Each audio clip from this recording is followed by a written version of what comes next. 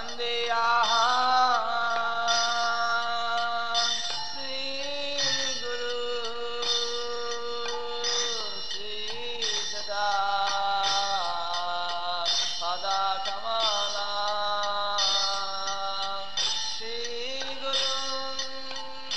following is a class given by His Holiness Jayapataka Swami Maharaj on September 26, 1986 in Toronto, Canada. The class begins with a reading from the Srimad-Bhagavatam 5th Canto, Chapter 8, Verse 13.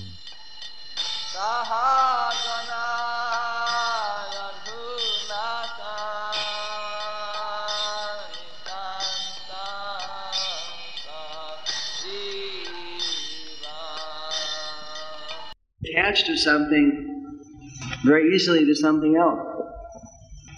Just as Maharaj Bharat, without thinking, he probably thought that here I'm in the forest, I am now very renounced, I'm free from all danger. He didn't think that his attachment to the deer was anything dangerous. Like this sometimes, there may be someone who lives in the ashram, and they may also think that because I'm living in the ashram, therefore I'm free from all the dangers. But actually, we can also become attached, whether in ashram or in house, to material things.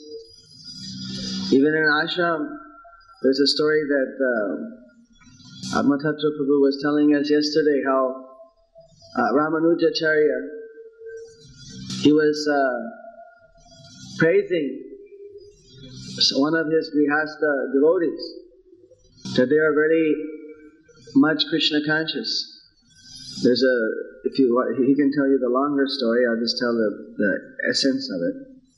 That there was this deity in South India, and there was a deity in South India, and there had been a very attached person. He was actually the martial arts guru of the king, but he was only into physical education, muscle building, martial arts. He was very materially attached, but he had been converted, or he had been delivered by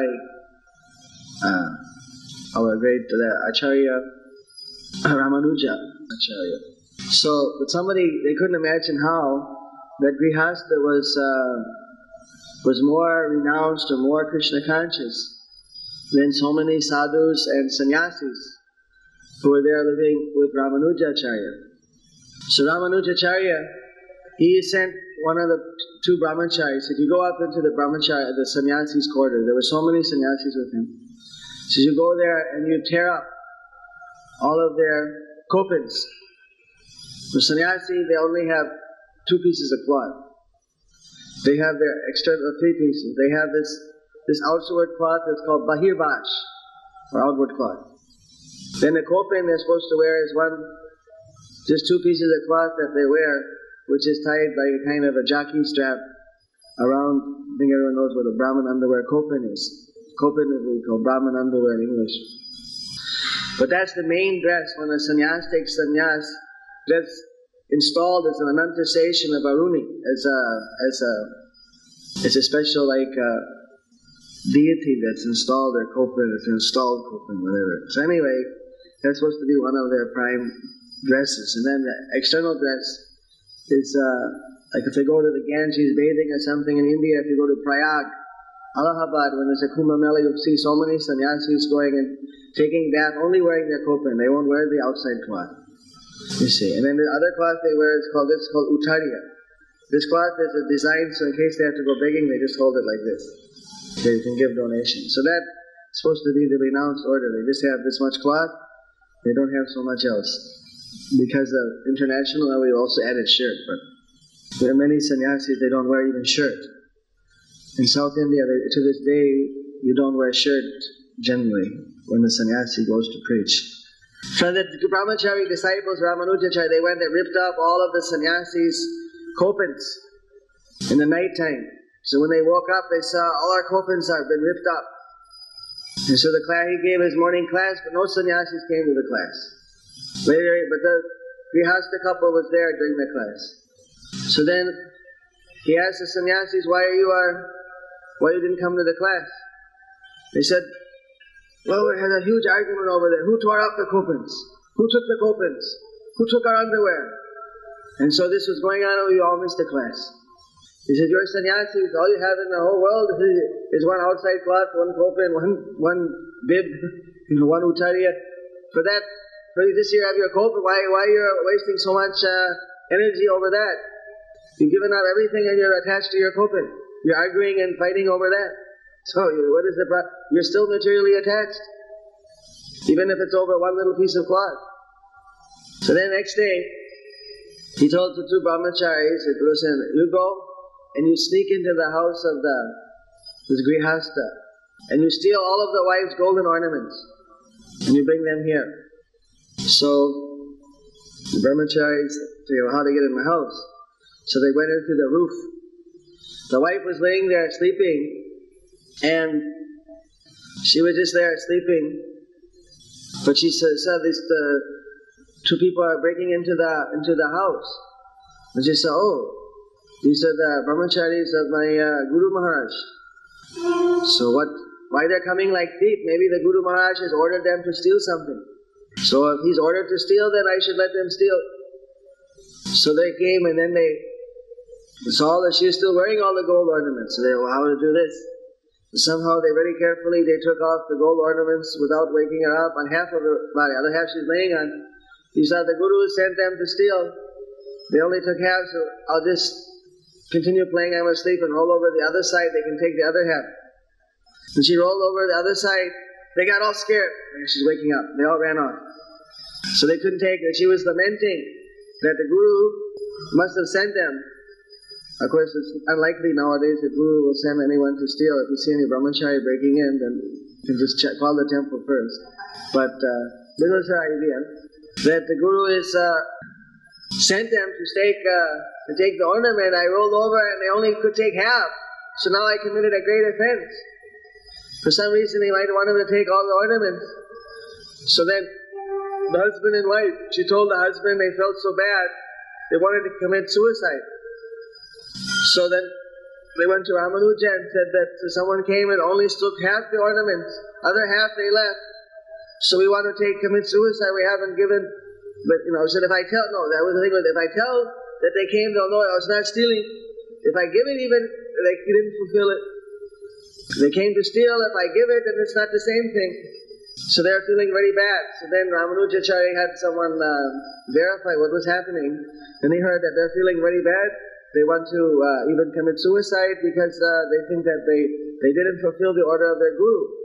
Somehow the Guru's desire was not fulfilled. So he brought them and then he showed everyone, look at, these are different. The sannyasis are fighting because their underwear got misplaced. These people are missing hundreds of thousands of rupees with the gold ornaments, and they are lamenting that only half was taken if it was desire of the Guru. So who's attached and who's detached?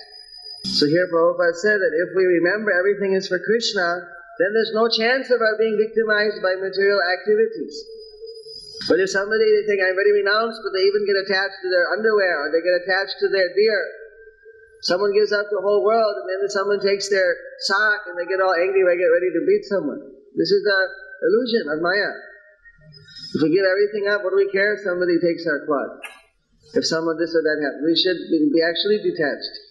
Otherwise, there's no use in imitating the so-called renounced orders. Better to be a grihastha that sees everything for Krishna. They offer their food to Krishna. They use whatever they have to make a Krishna-conscious environment in their house, and they use what they can for Krishna's service. If they see everything for Krishna, then there's no illusion. This is a basic purport. Of course, our Vedic social structure is such, we always respect those who overtly have more renunciation. But we have to always refine our renunciation, not just be satisfied with some superficial. Even a person may be a sannyasi, but he may be demanding for himself, and he may think that I deserve to get great respect, I deserve to become honored by people for my renunciation. If they don't respect me, then they feel offended. But actually, sannyasi should be equal. If he is offered respect or not offered respect, if a brahmachari is respected or not respected for being brahmachari, it won't affect his determination in devotional service. He's one, whether it's fame or infamy, whether it's in honor or dishonor. His duty is the same. So many times persons engaging in devotional service, they become upset over insignificant things. What this one said, this one didn't give me prasad first, or this one didn't do this or that, I was neglected at this time, or whatever. Different insignificant things happen, and these are allowed to take predominance in our mind. Actually, we just take everything as the mercy of Krishna, and within whatever situation we are, we try to do the most Krishna conscious thing. So in a sense, Prabhupada is saying that he left everything, but if he became attached to an insignificant pet, what was the use of renouncing his family? For our instruction. Of course, Bharat Maharaj, he got a bigger instruction, because the next birth, then he had to take birth as a deer, due to his overt attachment, to his excessive attachment. So life is very complicated. And the person, he can cultivate Krishna consciousness in any situation.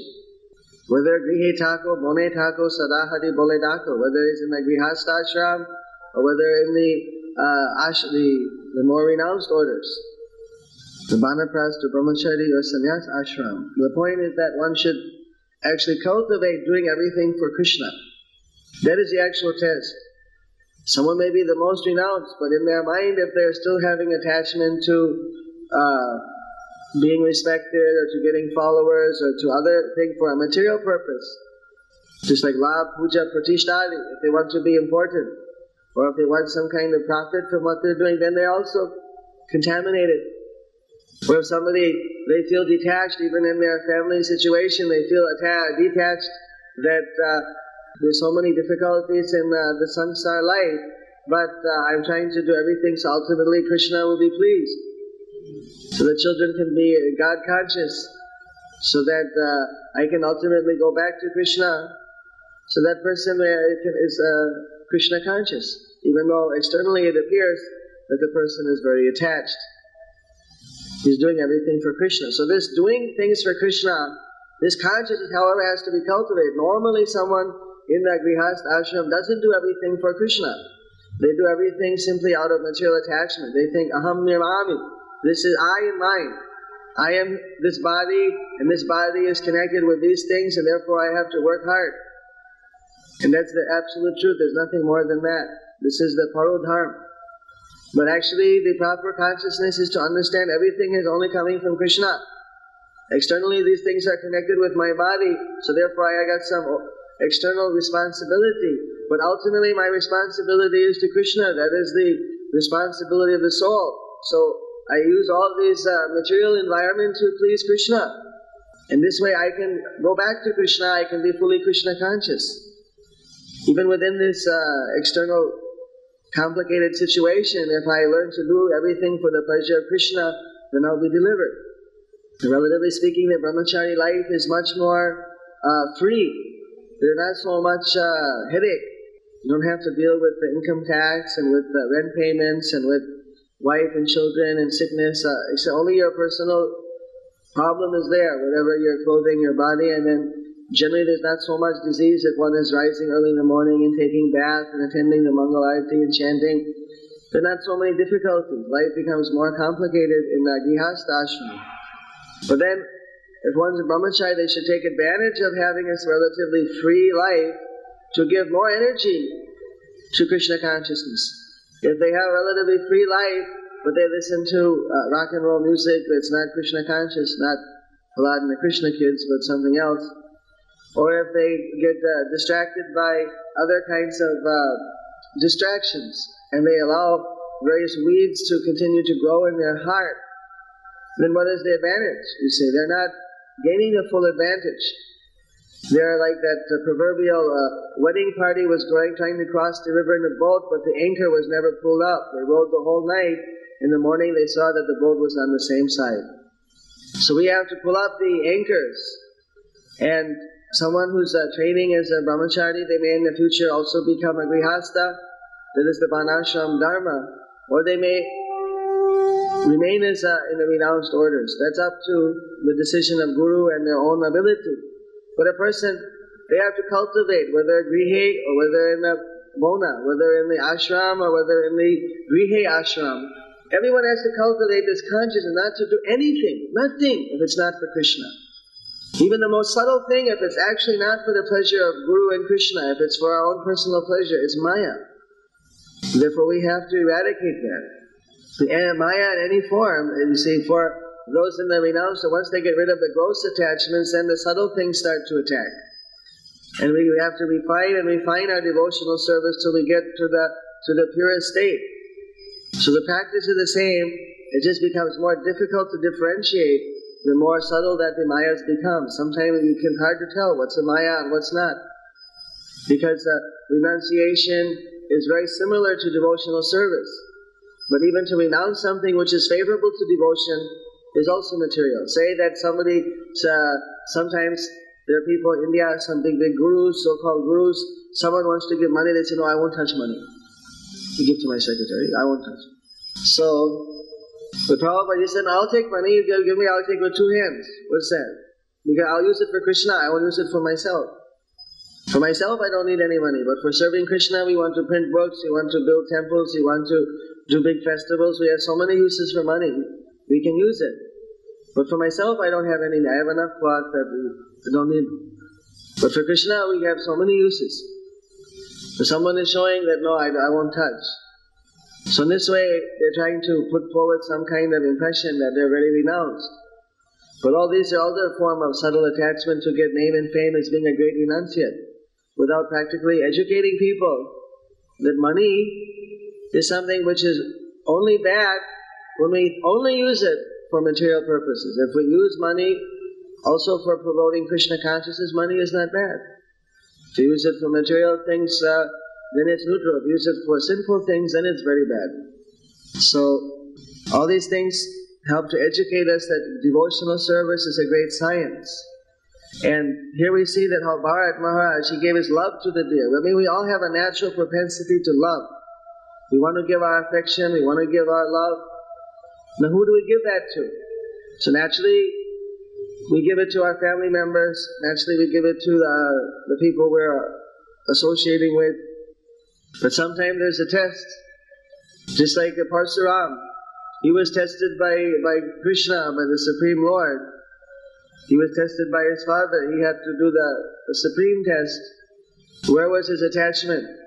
So of course he passed the test. So similarly, we're also tested at different times, and it's up to us to take these tests in stride.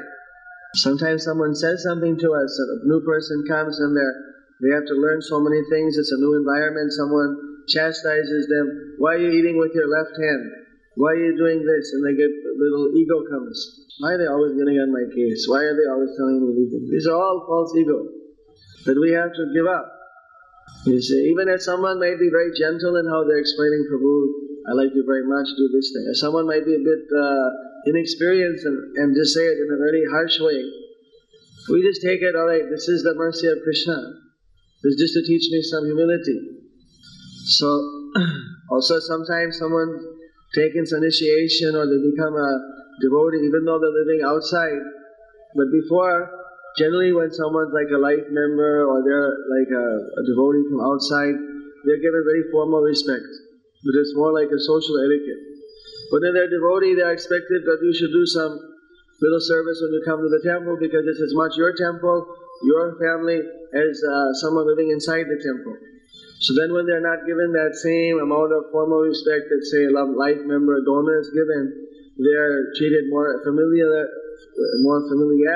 as a devotee, then sometimes they feel that this is not proper. So for Srila Prabhupada says, you have to be one or the other, either you're a life member or you're a devotee. You see, not that you're both. If you're a life member, that's one thing, you want to give formal respect. But if you're a devotee, then everyone devotee is the same. You don't consider like that. All devotees have the same right to go back to Godhead if they remain fixed in their Krishna consciousness. So it's not wrong. One time, of course, devotees, they get bewildered. One time, Prabhupada was describing all these things and about the danger of attachments or things like that. So then he asked one parent, well, how do you feel about your daughter? And he said, well, I don't know, I don't, I just say, well, I'm trying to be detached. Prabhupada said, no, this is not the way. You love your daughter, you love your child. Don't artificially trying to be detached.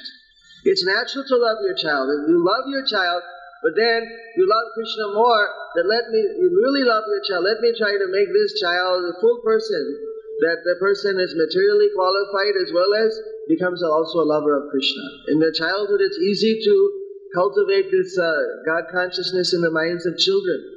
They are more simple, they are more open, so the natural spiritual quality can be brought out by giving them Krishna prasadam, by chanting. So you love your child, it's all right. Now because you love your child, give the child the best.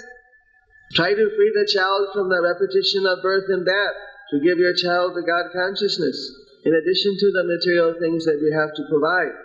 That is the proper dovetailing. Not that someone has child and says, I want to be detached.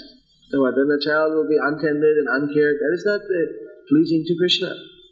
So devotional service is something very practical, very utilitarian. Someone loves their wife or their husband, so they try to help the spouse to be God conscious, you see. At the same time as maintaining their own consciousness. This is the Krishna conscious way. It's called mercy. We try to help others. That's the mercy, compassion. The Chaitanya Mahaprabhu, he was a special, showed this Jukta Vairagya and his different devotees. Some of them were very renounced. Like Sukumbar Brahmachari was only wearing just one cloth, begging every day from house to house. Others were even very wealthy, like Pundarik Vidyanidhi, who was a very wealthy Jamindar, who had so much landed property, but he was always engaged in his home in Krishna's service. And even we found that Bhaktivinoda Thakur, when he was magistrate, he had to preside over so many. When you're a magistrate in the government, you have to go to so many social functions. So he'd do all his social duties also, but his primary drive was towards spreading the Krishna conscious movement.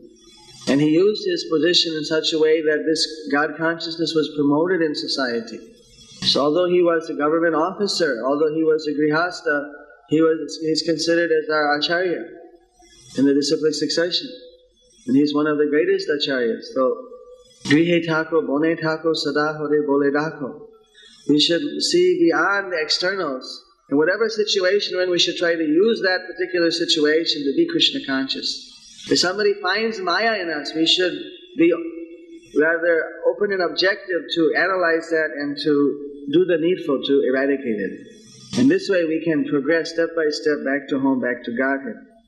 The main thing is we need to chant Hare Krishna, you see, within our daily activities, while we're driving or while we're working or while in the morning when we get up. We can spend little time, you see, we can chant Hare Krishna.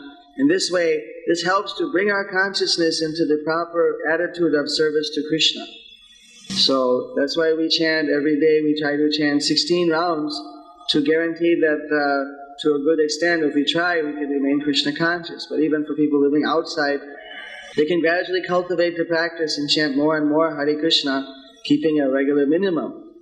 Just as we do in our Namhata, we have some people who chant minimum 4 rounds a day, some 8, and gradually they come up to 16. So in this way they can gradually develop their consciousness and their attitude with the help of the holy name. It's not easy to just suddenly change one's attitude, but by the power of Krishna's name, one can purify the consciousness. For those who are staying here in the temple, they're very fortunate. They have this total environment in which they can practice their Krishna consciousness.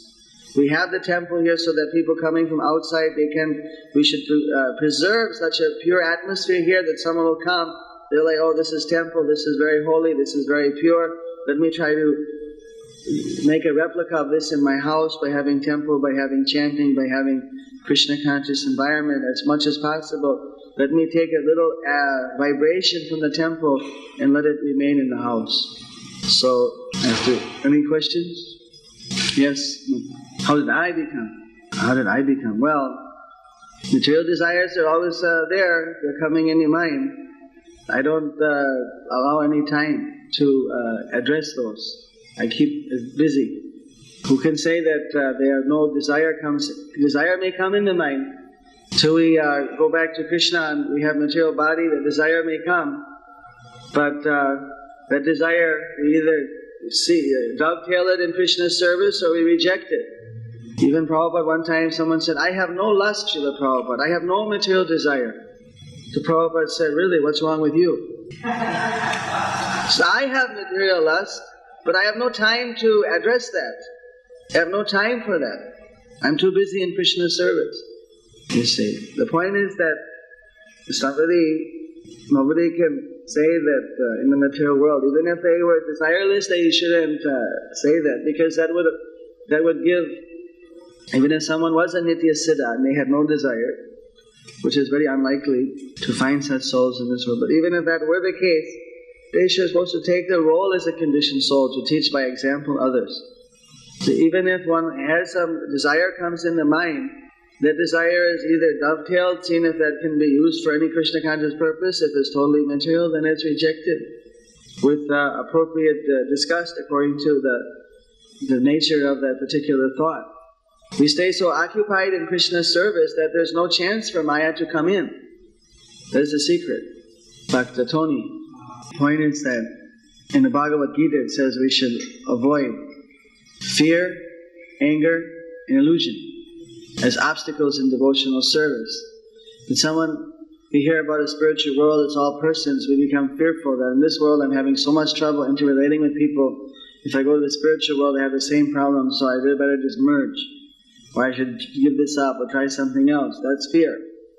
Or anger, because someone tries different spiritual processes and then finds that maybe some guru is not true, or somebody has some defect, or there's something wrong, and so they get angry that nothing is real, nothing is true, I give it all up. I'm angry, I'm just going to stay here in illusion. So this illusion and anger and fear, this has to be given up. This is the recommendation of the Bhagavad Gita. You may have difficulty relating with people here in the material world, but in the spiritual world it's known as Vaikuntha. Automatically, anyone who goes to Vaikuntha is in harmony with everyone else. That's the nature. So if we're in spiritual life, we have to have a spiritual master, and we have to surrender to him, and the spiritual master guides one. One has to be receptive to the advice of the spiritual master, and he guides one how to avoid this type of personal conflicts. May give someone his mentality may be very angry or very antagonistic, so the guru may give him such a service. He may be the night guard in the temple, so he never meets anyone. He just meets at the Mangal Arati, then he sleeps in the day and gets up or whatever. Until a person gets enough of the edge off of him that he can, that can be adjusted by the guru, but one has to take a guru and has to take guidance to solve all these problems. How can a diseased man say, I'm diseased, now let me decide I'll go into Brahmajyoti, I'll do this, I'll do that.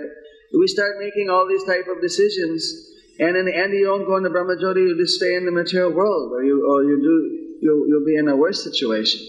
The point is that, first of all, Brahmajyoti for a devotee, when we hear that, we think material world is better almost. It's like a kind of spiritual suicide. Because in the material world, there's a chance to go back to the spiritual sky.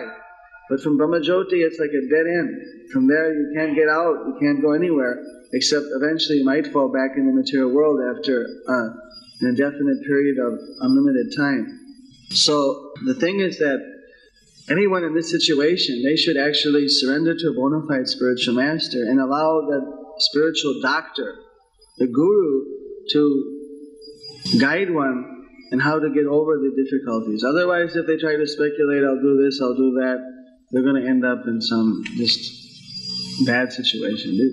If we go to a doctor that I have disease, I have a problem, I can't get along with people, I don't have a problem, I'm not happy when I do my devotional service, or I don't have an attachment for Krishna consciousness, or these problems disturb my mind, or whatever it may be, we go to the guru or representative guru, and we try to get these things purified by their advice. Just like if we have a physical disease, we go to the doctor and say, I have a bellyache, what should I do? He gives us some pill, take this, and it's cured. But that, coming back to the material world, may be after trillions of creations, or maybe after 10 minutes. And there's no you can't say that when that's going to happen. Once you're there, you're out beyond time, and so the period that you're there is indefinitely immense. It's beyond time. So To a certain extent, it's beyond the influence of time. So there's no person, we know that they can come back. When they'll come back, if they'll come back, no one can say exactly what's going to happen. Yes? For them, they can study first the first parts of the Bhagavatam, which deal with the Vishwarupa, understand the immense impersonal aspects of God, and then gradually go into the personal form. The point is that the material world is not permanent, it's asat, and the spiritual world is sat, or eternal. This material world is a reflection of the eternal spiritual world. It's a reflection. It's actually, but the reflection is not permanent, so therefore, from one point of view, it's not real. It's not actually false, it's just temporary. But temporary reality means it's relative, it's not absolute. So, the person realizes that the form of God or the form of Krishna is not temporary. It's made of Satchidananda, it's not of the same nature at all. If one can eventually understand that, then they'll have no difficulty. But because someone who's too attached to the material world, even in a negative sense, that is an obstacle for their advancement. A person should not be over-attached or repulsed, but a person should see something as it is. You can also study the Sankhya, what is the analytical study of the material world and the teachings of Lord Kapila. And then you can understand what is the material world and what is the spiritual world. They say that the form is false, but then they say, what is the supreme truth? They say there's no supreme truth, the Buddhists. The impersonalists say the supreme truth is nirakar, or it has no form. But if the absolute truth has no form, then where has all this form come from? If something that is the ultimate truth is simply a void, or simply rather an impersonal reality, then from impersonal, how does suddenly the personality and quality come manifest? How does something come from nothing? Well, because the supreme truth is everything that the relative truth has, but in a perfect and complete manner, in a more complete manner, completely complete manner. Therefore, that supreme truth is actually also has form, but that form is of a different nature. It doesn't have the shortcomings that material form has. Sometimes to understand that, first they have to go and understand the Vishwarupa, understand what is Brahmajyoti, what is Paramatma, then finally they can realize what is Bhagavan.